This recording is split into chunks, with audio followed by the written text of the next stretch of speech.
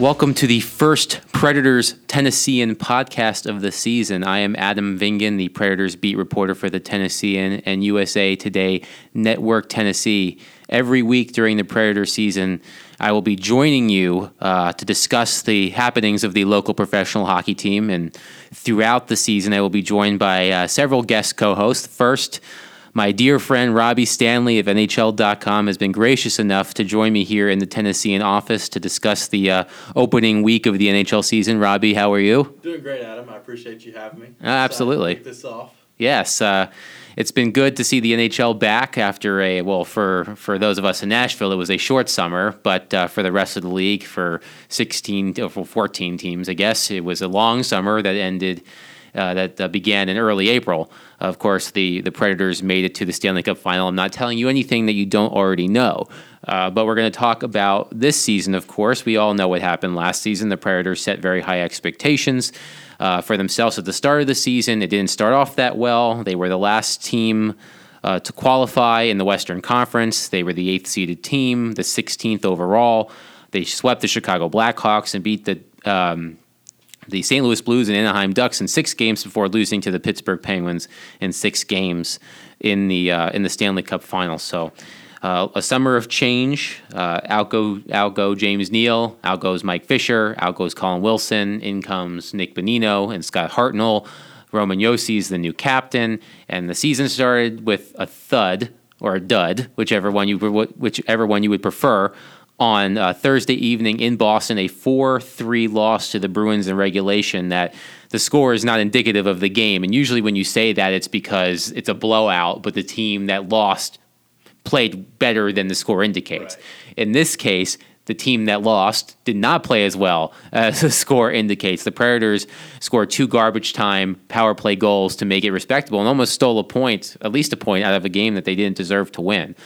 So let's start there. The Bruins are a good team. They haven't been as potent in the last couple of years as they were when they were winning the Stanley Cup, but a good test for a young team in transition again off the bat, and the Predators laid an egg. I was there, Robbie. You were watching closely back in Nashville.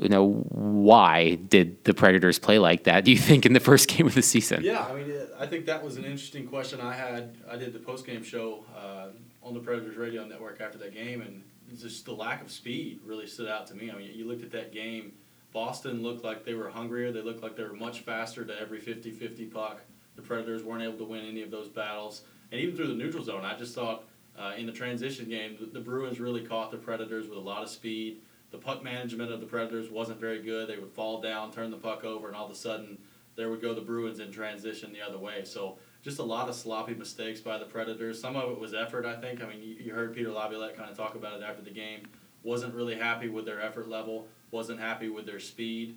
I do think they played better in the second period in that game than they did to start off that game, but there's no question the Bruins looked faster to the puck. You've got young guys like Charlie McAvoy, David Pastrnak flying around out there, and they just looked really uncomfortable for most of that game. Couldn't get very much zone time set up offensively at all, which you saw at Spurs, especially towards the end of last year with the Predators, especially with that top line of Johansson and Forsberg and Arvidsson. They'd have shifts where they would be dominant in the offensive zone for 45 seconds, a minute at a time, and you hardly saw any of that the other night. So just not very much speed on the Predators' end in that opening night game.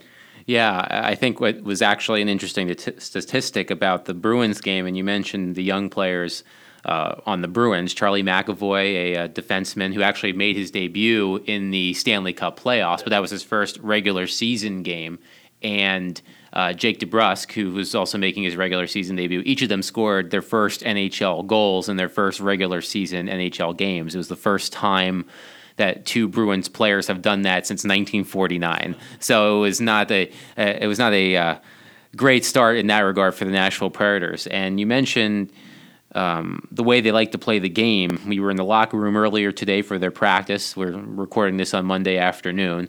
And they renovated their locker room. It's much nicer now, much more spacious. And in the back hallway, they have painted on the wall speed and attitude. And Peter Laviolette talked about that today. players talked about that with me in Pittsburgh on Friday and the practice day they had before they played Pittsburgh, about that speed and that attitude. Being first on pucks, cycling in the zone, getting other teams pinned in their defensive zone, and they hadn't been doing that. They did it a little bit more on Saturday in Pittsburgh, but the bar was low. They didn't really have much to clear to have a better effort, despite the fact they lost 4-0. So that's sort of the same thing, the score being indicative, right? You think 4-0, well, they got worse. Actually, I think they played a better game against Pittsburgh than they did Boston. But still, there were some shades of Game 5 in that building when Evgeny Malkin scored 66 seconds in, and then Jake Gensel, who scored at least 100 goals against the Predators in the Stanley Cup Final, had a rebound goal early, and UC Soros played a strong game, and the Predators felt like they were coming on up until the point where Ryan Reeves scored the third goal, and then it sort of turned into a slugfest, to use Peter Laviolette's terminology, after the game. So it was a rough start, and it hasn't gone well for other teams in the NHL too. But the Predators, it's reminiscent of last season. They started 2-5-1 in October. They ended October last season as the second worst team in the NHL. Of course, it worked out well, but the team had been stressing all training camp long that the most important thing was getting off to a better start, because we saw how well they played at Bridgestone Arena in the playoffs, a 9-2 record. And if things may have worked out differently if the Predators would have played most of their games at home. So when you look at what is coming this week, Tuesday at home against Philadelphia in their home opener, then they host the Dallas Stars, who actually also started 0-2 in regulation, and then they play a game on Saturday against Chicago at the United Center. And you and I were joking about this recently, that the Blackhawks took out a summer's worth of frustration on the Penguins and Columbus Blue Jackets in their first two home games. Remember, the Blackhawks didn't score in 2 games at United Center in the first round of the playoffs. They had scored 15 combined goals against the Penguins 10 and the Blue Jackets 5. So that's going to be a tough game. Similarly to what the Predators were hoping to do against the Penguins, the Blackhawks are going to hope to do that to the Predators on Saturday. So when you look at this week, and you look at what needs to improve or who needs to improve, what stands out to you the most? Well, I think a couple things. Number one, we talked about this heading into the season. Other than that Johansson, Forsberg, Arvidsson line, to me anyway, there's a lot of question on this team about where the offense is going to come from. So I think we saw it a little bit in practice. They might look at trying to break up that line a little bit to create some balance on their lines, because really, in the first 2 games, other than that top line, there wasn't very much offense being generated at all. I mean, they've scored 1 even strength goal in 2 games. So that's something that they're going to have to correct very quickly. You're going up against some good offensive teams this week. Philadelphia's got a lot of talent with Giroux and Voracek. Wayne Simmons was just named 3rd star of the week in the NHL. So a lot of firepower there. And then, of course, the Dallas Stars with that top line of Jamie Benn, Tyler Seguin, and Alex Radulov. I mean, there's a lot of firepower with the teams they're playing this week. So they're going to have to find a way to score goals. And, in order to do that, you can either keep that top line together and just hope you have one dominant line and have other players chip in periodically on the other lines, or you can try to break up that top line and try to spread the wealth, so to speak, offensively. So I think that's something they're looking at. I think that's something that, quite honestly, they need to look at, because other than that top line, I saw virtually nothing from an offensive standpoint in the first 2 games. So that's something they're going to have to address. The other thing is, you can tell, it's only been 2 games so far, but they already miss Ryan Ellis a lot. There was some times in that first game in Boston where Matt Irwin just looked out of place on that top line, on that top defensive pairing with Roman Josi. So they really miss Ryan Ellis right now, and they've got to get their offense going. And, we kind of expected this the first few games of the season as they were going through this transition. But you just look at this schedule in October, there's a lot of high-caliber teams, especially offensively, that they play this week. If they don't get that figured out, it could be a really rough start to this season. Yeah, and a lot of teams, when they have that slow start, you don't really come back from it too often. The Predators, were able to do that last year, right. But remember the Columbus Blue Jackets a couple of years ago. I think it was the 14-15 season when they ultimately traded Ryan Johansson to Nashville. They started 8-0, I think, and the season was essentially over from there. Despite a great end of the season, I think they won like 16 of their last 20 games or something like that. But it obviously didn't matter because they were so far behind. So Robbie is here with me in the Tennessean office, but on Saturday morning, before the Predators played the Pittsburgh Penguins, I had a chance to sit down with Chris Mason, of course, former Predators goaltender on more than one occasion, and the new color analyst for Fox Sports Tennessee, and we talked about his evaluation of the first game against Boston, as well as his thoughts on the banner-raising ceremony that we're going to see Tuesday at Bridgestone Arena. So here's my conversation with Chris Mason. Well, Chris, you made your Predators television analyst debut Thursday night against Boston. We are our own harshest critics all of the time. So now that you're a couple of days removed from that debut, what do you make of how you did? I think I did okay. I mean, I was really, really nervous the night before and the day of. I probably asked Willie and Bob and David White and everybody about a million questions just about how things work, what I'm supposed to do. but after it started, it kind of felt like when I was a rookie and I was going to play my first game. I was really nervous and thought about it nonstop for a couple days before, and then the day of the game I couldn't really have a nap. But once the game started, you kind of settled in, and I felt that was kind of the same for this. I was probably the most nervous about doing the bench interview. I've never really done anything like that. I don't have experience, and there's just a lot that goes into it. So that was probably the thing I was most nervous about. But it was a lot of fun, and the guys, our crew, really helped me get through the day. So, of course, you've done television before. You did Predators post and pre-game analysis, and you did some spot duty on the radio as well. But, of course, when you're on TV, it's all about how you look, right? And you're a well-groomed man. You've got the nice beard, and we're going to say that you've chosen to rock the Chrome Dome. And you've always had such stylish suits. Did you have to work with a stylist at all to get your look together?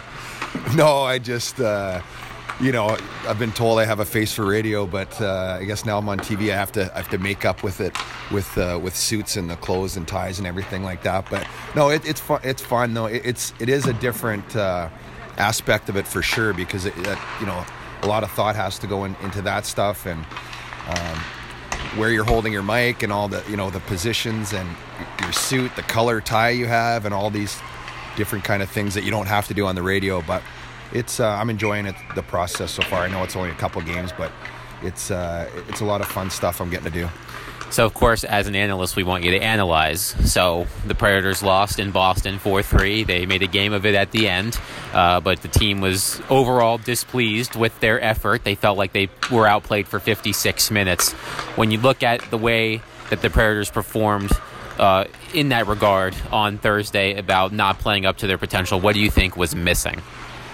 Well, I think that, the Predators are usually the last hockey we really saw them play was in the playoffs, where I thought, there was nobody that they couldn't beat.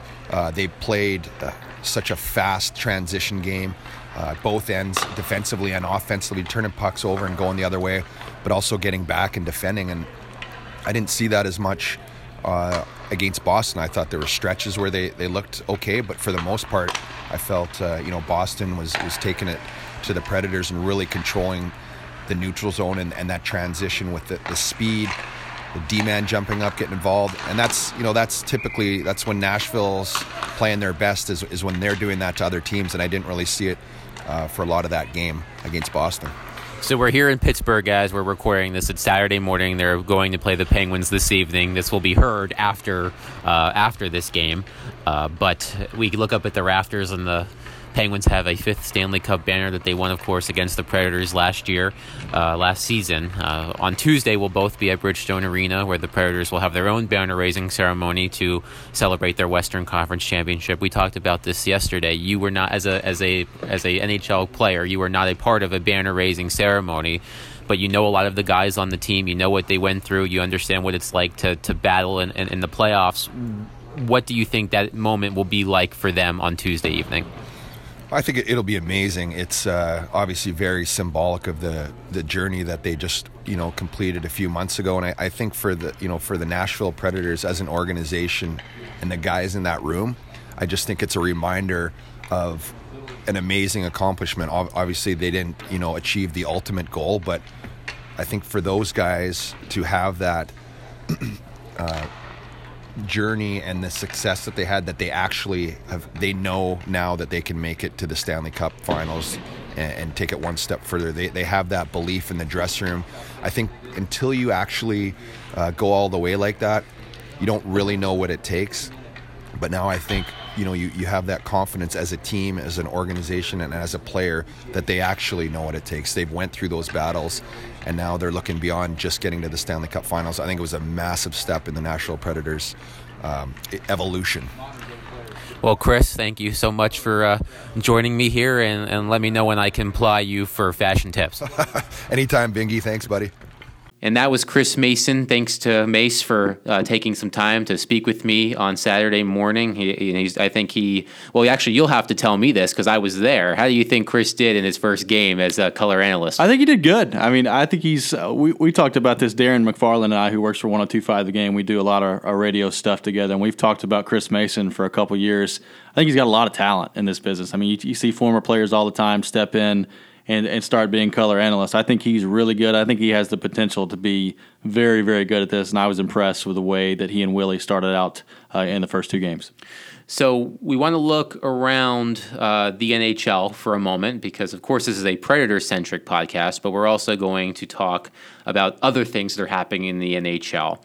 So a great story considering things that have recent current events outside of hockey. The Vegas Golden Knights played their first game as an expansion franchise, the league's 31st current team, played Friday in Dallas. They won 2-1. Then they played the second half of a back-to-back in Arizona. They also won 2-1 in overtime. Yep. It was a great story. It was the first time in quite a while that an expansion team has won its first two games. I think you have to go back to the 60s for the last time an expansion franchise in the NHL won its first two games. What I can tell you definitively is that the Golden Knights, when they won in Dallas, it was the previous five expansion franchises in the NHL lost their first game. So even then, it was a surprise. The reason why I bring this up is because there's a certain player on the Vegas Golden Knights who has 3 goals in 2 games, as many as the Predators have collectively as a team, and that would be James Neal. And this weekend has been an interesting one for Predators fans. They're obviously a bit concerned with the way the team has started, but they're also seeing James Neal excel in Vegas. And it brings back a conversation that we had this summer, shortly after the season ended, because the expansion draft was about the week after the season started. They let James Neal go, and they gave him away for free, right. and they tried to keep him. David Boyle told me the night of the expansion draft, which was also the night that he won the General Manager of the Year award, that the price that George McPhee, the Golden Knights general manager, was asking to protect players was too high. And he tried to negotiate but could not find common ground and called it a business decision to let James Neal go, mostly because James, who is now 30 years old, was on an expiring contract, or he is on an expiring contract that's worth $5 million a season. Calle Jarnkrok, who's the player they protected instead of James Neal, is under contract for 5 more years, including this year, at $2 million a year. And when Calle Jarnkrok starts as a fourth-line center on opening night in a pretty bad performance overall, and James Neal is scoring goals from his knees to send the Golden Knights to their first-ever victory, it just does not look good. The optics of the situation are not good for Nashville Predators fans. So, Robbie, I'm going to give you an opportunity. I wrote a story about this on Saturday morning about how be happy for James Neal, but he's gone. He's gone. The Predators tried. It did not to keep him. It seems it did not happen. So what would you – I mean, you and I have a lot of the same followers because we cover the team equally, and you saw it too. And I understood the concern and the annoyance of Predators fans seeing this from afar. First of all, what was the reaction on your timeline about it? And two, what's your analysis of the situation? And should Predators fans really be all that worked up about it? Yeah, first off, the reaction was pretty similar to yours. They were pretty worked up about it, which I think you expect when you see something like that happen, especially this early on in the season. We talked about it before. Our concern with this Predators team heading in was, where is the offense going to come from? Who's going to replace the production that James Neal had? And so far, we don't know the answer to that. Now, to answer the analysis part of it, you take a look at the contract situation the Predators are in, and this is before they even let James Neal go. You're going to have to sign Ryan Johansson to a long-term deal. Mm-hmm. You're going to have to sign Victor Arvidsson to a long-term deal. So you're able to accomplish that in the summer after you let James Neal go.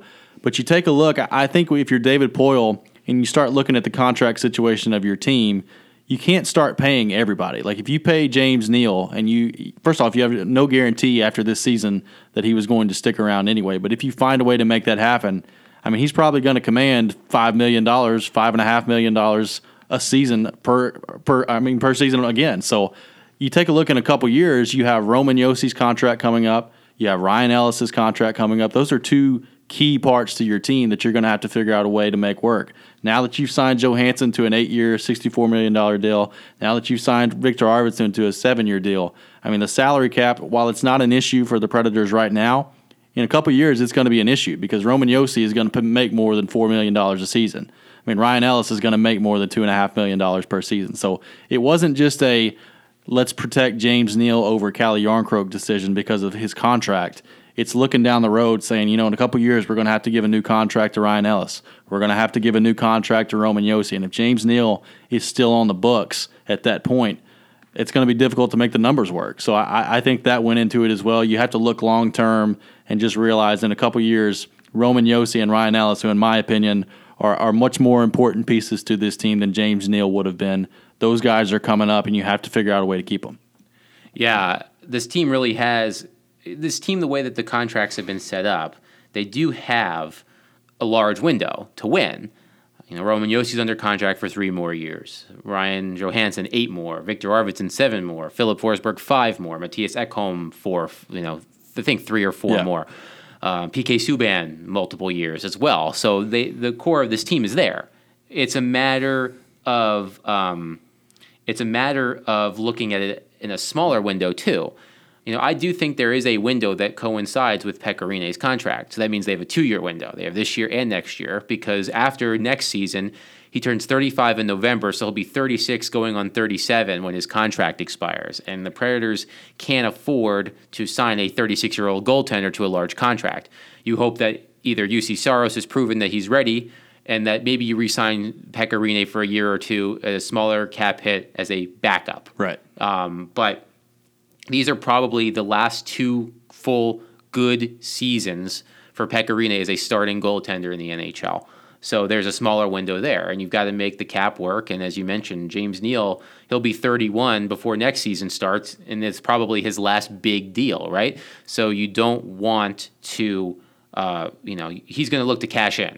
He's going to make more. He's going to be looking for more than $5 million per year, which is what he's making now. And at that age, it's you can't really make that commitment to somebody. Look at what the Washington Capitals did this summer in signing TJ Oshie to a long-term contract. That contract could look like an albatross in a couple of years, but they're going to be stuck with it. Technically, they could buy him out, obviously, but it's just a matter of making it work that way. So that's all I have to say on that. James Neal is a streaky player. Yeah. We've seen it in Nashville. He'll go on these goal-scoring binges, and then he'll quiet down for a while. So if he scores 3 goals in 2 games and then we don't hear from him for 10, then are things as bad? Right. And, so that's just something that I thought needed to be addressed. I agree. So we'll get that. Well, people were legitimately mad. People were legitimately mad. Really mad. I just tweeted out, James Neal scores the first goal in Vegas Golden Knights history. That was not a good idea. Bad idea. So, sometimes think before you tweet, kids. That's our message. Yeah, that's our message. So one thing back to the current team we'll talk about Nick Bonino. because he was an interesting signing when it happened. In a lot of ways, I thought his signing was the Predators' response to Mike Fisher's impending retirement because he plays a lot of the same game. He's a two-way player. He blocks a ton of shots. I think he led forwards in shots blocked last season during the regular season. He can take key faceoffs. He's on the power play and penalty kill. He's a clutch player. He has scored 20+ goals once in his NHL career. Of course, on July 1st, you're going to cash in. And he went from $1.9 million to $4.1 million. Right. So with that comes heightened expectations for him personally. He didn't play at all during the preseason. So first couple games, he said to me last week, there's going to be a steep learning curve. But the Predators weren't concerned about it. He got about 16 minutes of ice time in each game. He was a -2 in each game, I thought. And of course, I know that plus minus is not a great stat. I know that. I haven't looked at his analytics, but I don't think they were that good either. So you have that going for you or against you depending on your viewpoint. But Peter Laviolette doesn't like to number his lines or pairs or power play units. He's very particular about that. So he doesn't see things as a second line or a third line or a first power play unit or a second power play unit. But we do. And Nick Bonino was the second line center on Thursday and the third line center just based on how they started and they went through pregame rushes and stuff on Saturday. It looks like he may be in a third line, air quotes I'm using because you can't see it except for Robbie. On Tuesday against the Flyers. So what do we make of Nick Bonino so far? And, what did you make of the signing at the time? And, I have been openly skeptical about whether or not he can play in that role. Right. And I'm not going to base my viewpoint on 2 games, but that's how I entered the season and how the season has gone. So far, I haven't been convinced either way. Let me take that back. I haven't been convinced that my viewpoint isn't incorrect. Right. So what was your viewpoint on it, and how do you look at how things are going? Well, I agree. I agree with you. First off, that when they signed Nick Bonino, my immediate thought was, okay, well, if Mike Fisher retires, that's the guy that comes into the lineup and replaces Mike Fisher. Like you said, two-way guy, can contribute offensively, is really good defensively in his own end, blocks a lot of shots, does a lot of those little things that Mike Fisher did that don't really necessarily show up on the stat sheet, but can win you hockey games. I'm with you, though. I mean, when you take a look at this team, you knew that he was probably going to be the second-line center heading into the season. How is he going to respond to that role? It's been 2 games. He didn't play at all in the preseason, so I think it's really difficult right now to judge how he's going to fit in with this team. I still think there's a lot that not only he, but this entire team has to go through in the start of the season to get to where they want to be. But there's no question that those questions about whether or not he can produce at a second-line center level are still there with me. I mean, you take a look, he hasn't broken over 40 points, I think, in 3 seasons now, and he was really in the perfect situation, I thought, in Pittsburgh. You're behind Sidney Crosby and Evgeny Malkin. Those guys are going to get the lion's share of the points and the power play opportunities, all that sort of thing. And then Nick Bonino comes in on the third line and can play his style of game, which I thought was really effective for the Penguins. It's a different situation here because outside of Ryan Johansson, I mean, there's not very many offensively gifted centers for the Predators have at this point in their career. You don't know what Calle Jarnkrok can be. You don't know. Maybe one day Colton Sissons turns into that second-line guy. But Nick Bonino, there's no question right now as this roster is constructed, is expected to be that second-line center. And if he can't do that, if he can't produce offensively at that level, then I think this team has a problem because we've already talked about it a few times. You're wondering where the offense is going to come from. If Nick Bonino is not contributing at a high enough level offensively, I'm not sure this team is going to have enough goals. I mean, you're putting a lot of pressure on that at that point on Johansson and Forsberg and Arvidsson to drive this offense. And I think they can, but the question is how long are they going to be able to do that before they wear down? They're going to need some help at some point. Do you think it was the right decision or the wrong decision for the Predators to keep Samuel Girard on their opening night roster? I think it's the right decision because I think when you take a look at his development, it's a very tricky situation because it would be a lot easier for the Predators, I think, if you could just send him to Milwaukee. If you could send him to the AHL, I think he would have gone to the AHL right out of training camp and you wouldn't have this problem. He's kind of, in my opinion, he's too good to go back to juniors, but I'm not sure he's quite ready yet for the NHL. But I do think he proved enough in the preseason and played well enough in the preseason that you at least have to keep him around for the first few games and see what you have and see whether or not you have enough faith in him to keep him around as a full-time NHL player.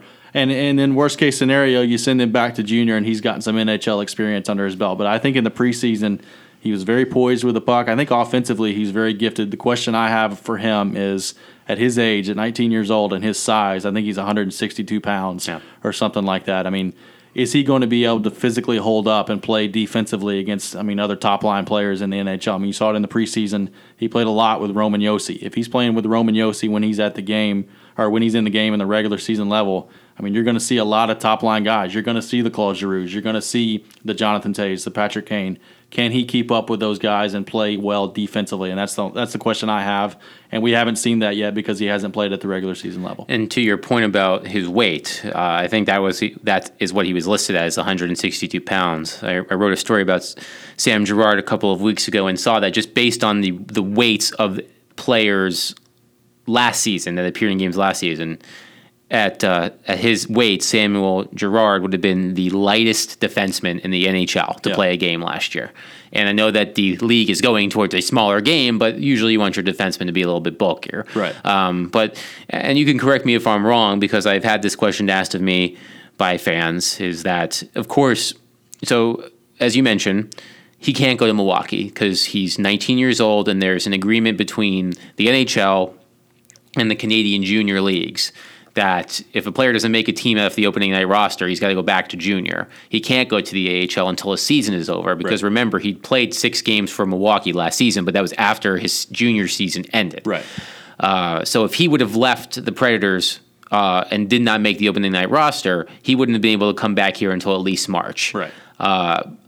Because he's on an entry-level contract, the Predators have, I think, up to 9 games to play him without using a year of his entry-level contract. And that has to be games he's actually appearing in, not games where he's a healthy scratch, right? So if that is correct, that means the 2 games he sat out don't count. Right. But he has to play and physically play in up to 9 games. So they can play him up to 7. Let's say they play him in 7 games, and he practices and he skates with the team, and then in that Thanksgiving they say, you know what, we need you to go back to junior.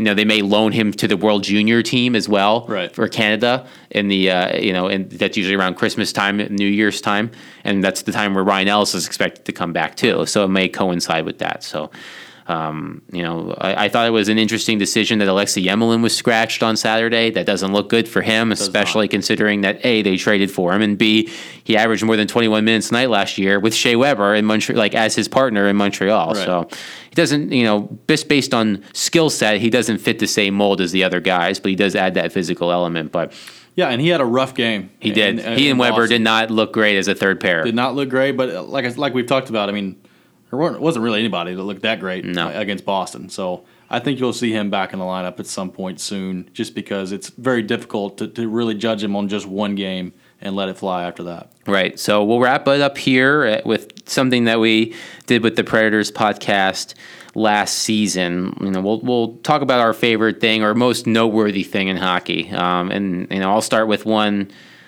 that's close to home. The rumored demise of Alex Ovechkin was apparently exaggerated. He has 7 goals in 2 games. He had a hat trick in the third period against the Ottawa Senators. And then I think he had a first period hat trick, against the Montreal Canadiens. Yeah. He had 4 goals in that game, so 7 total. He's the first player since, I think, the league's inaugural season. So it's been 100 years since a player started a season with consecutive hat tricks at least. Of course, like I said, he had a 4-goal game.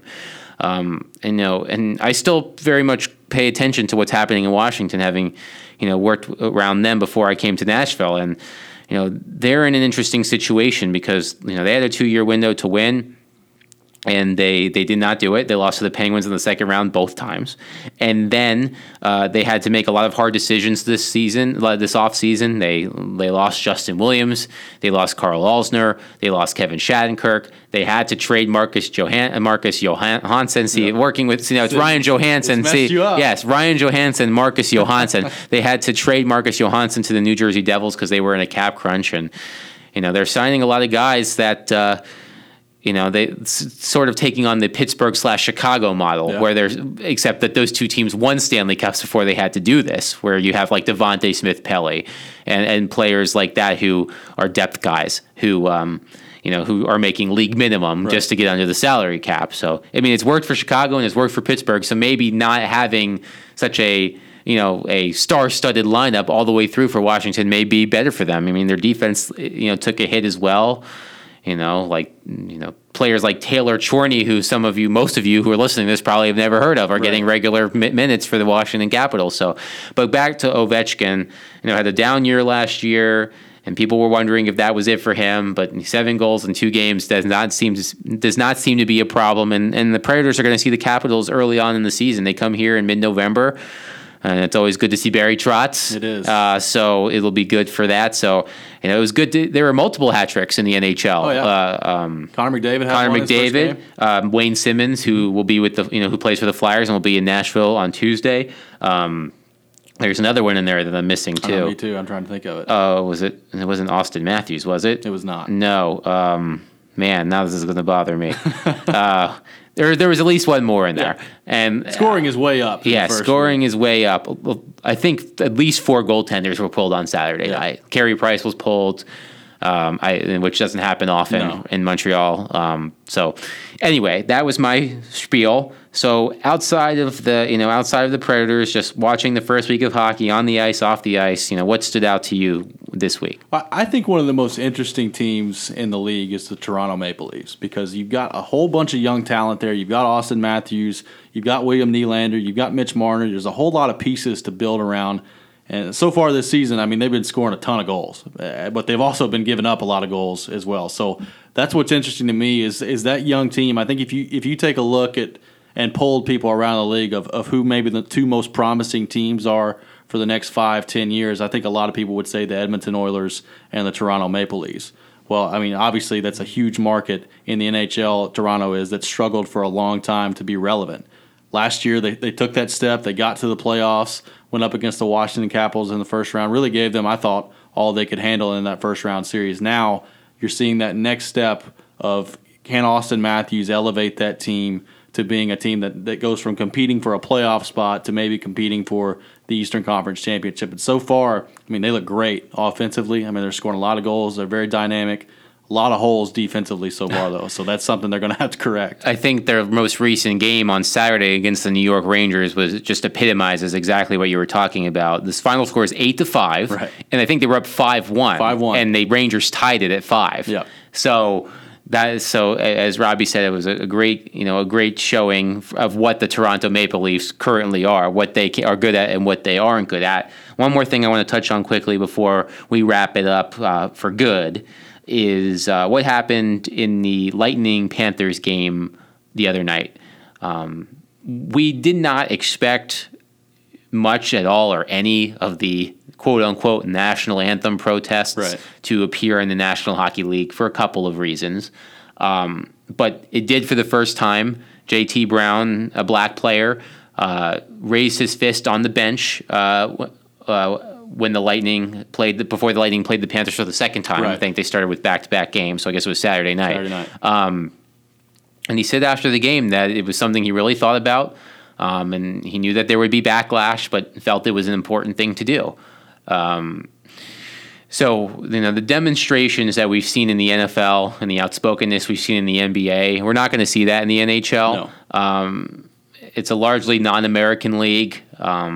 I think less than a quarter of a player. I think about a quarter of the players who appeared in one game, at least one game last year in the NHL, were American. Right. So, and the NFL is almost exclusively American.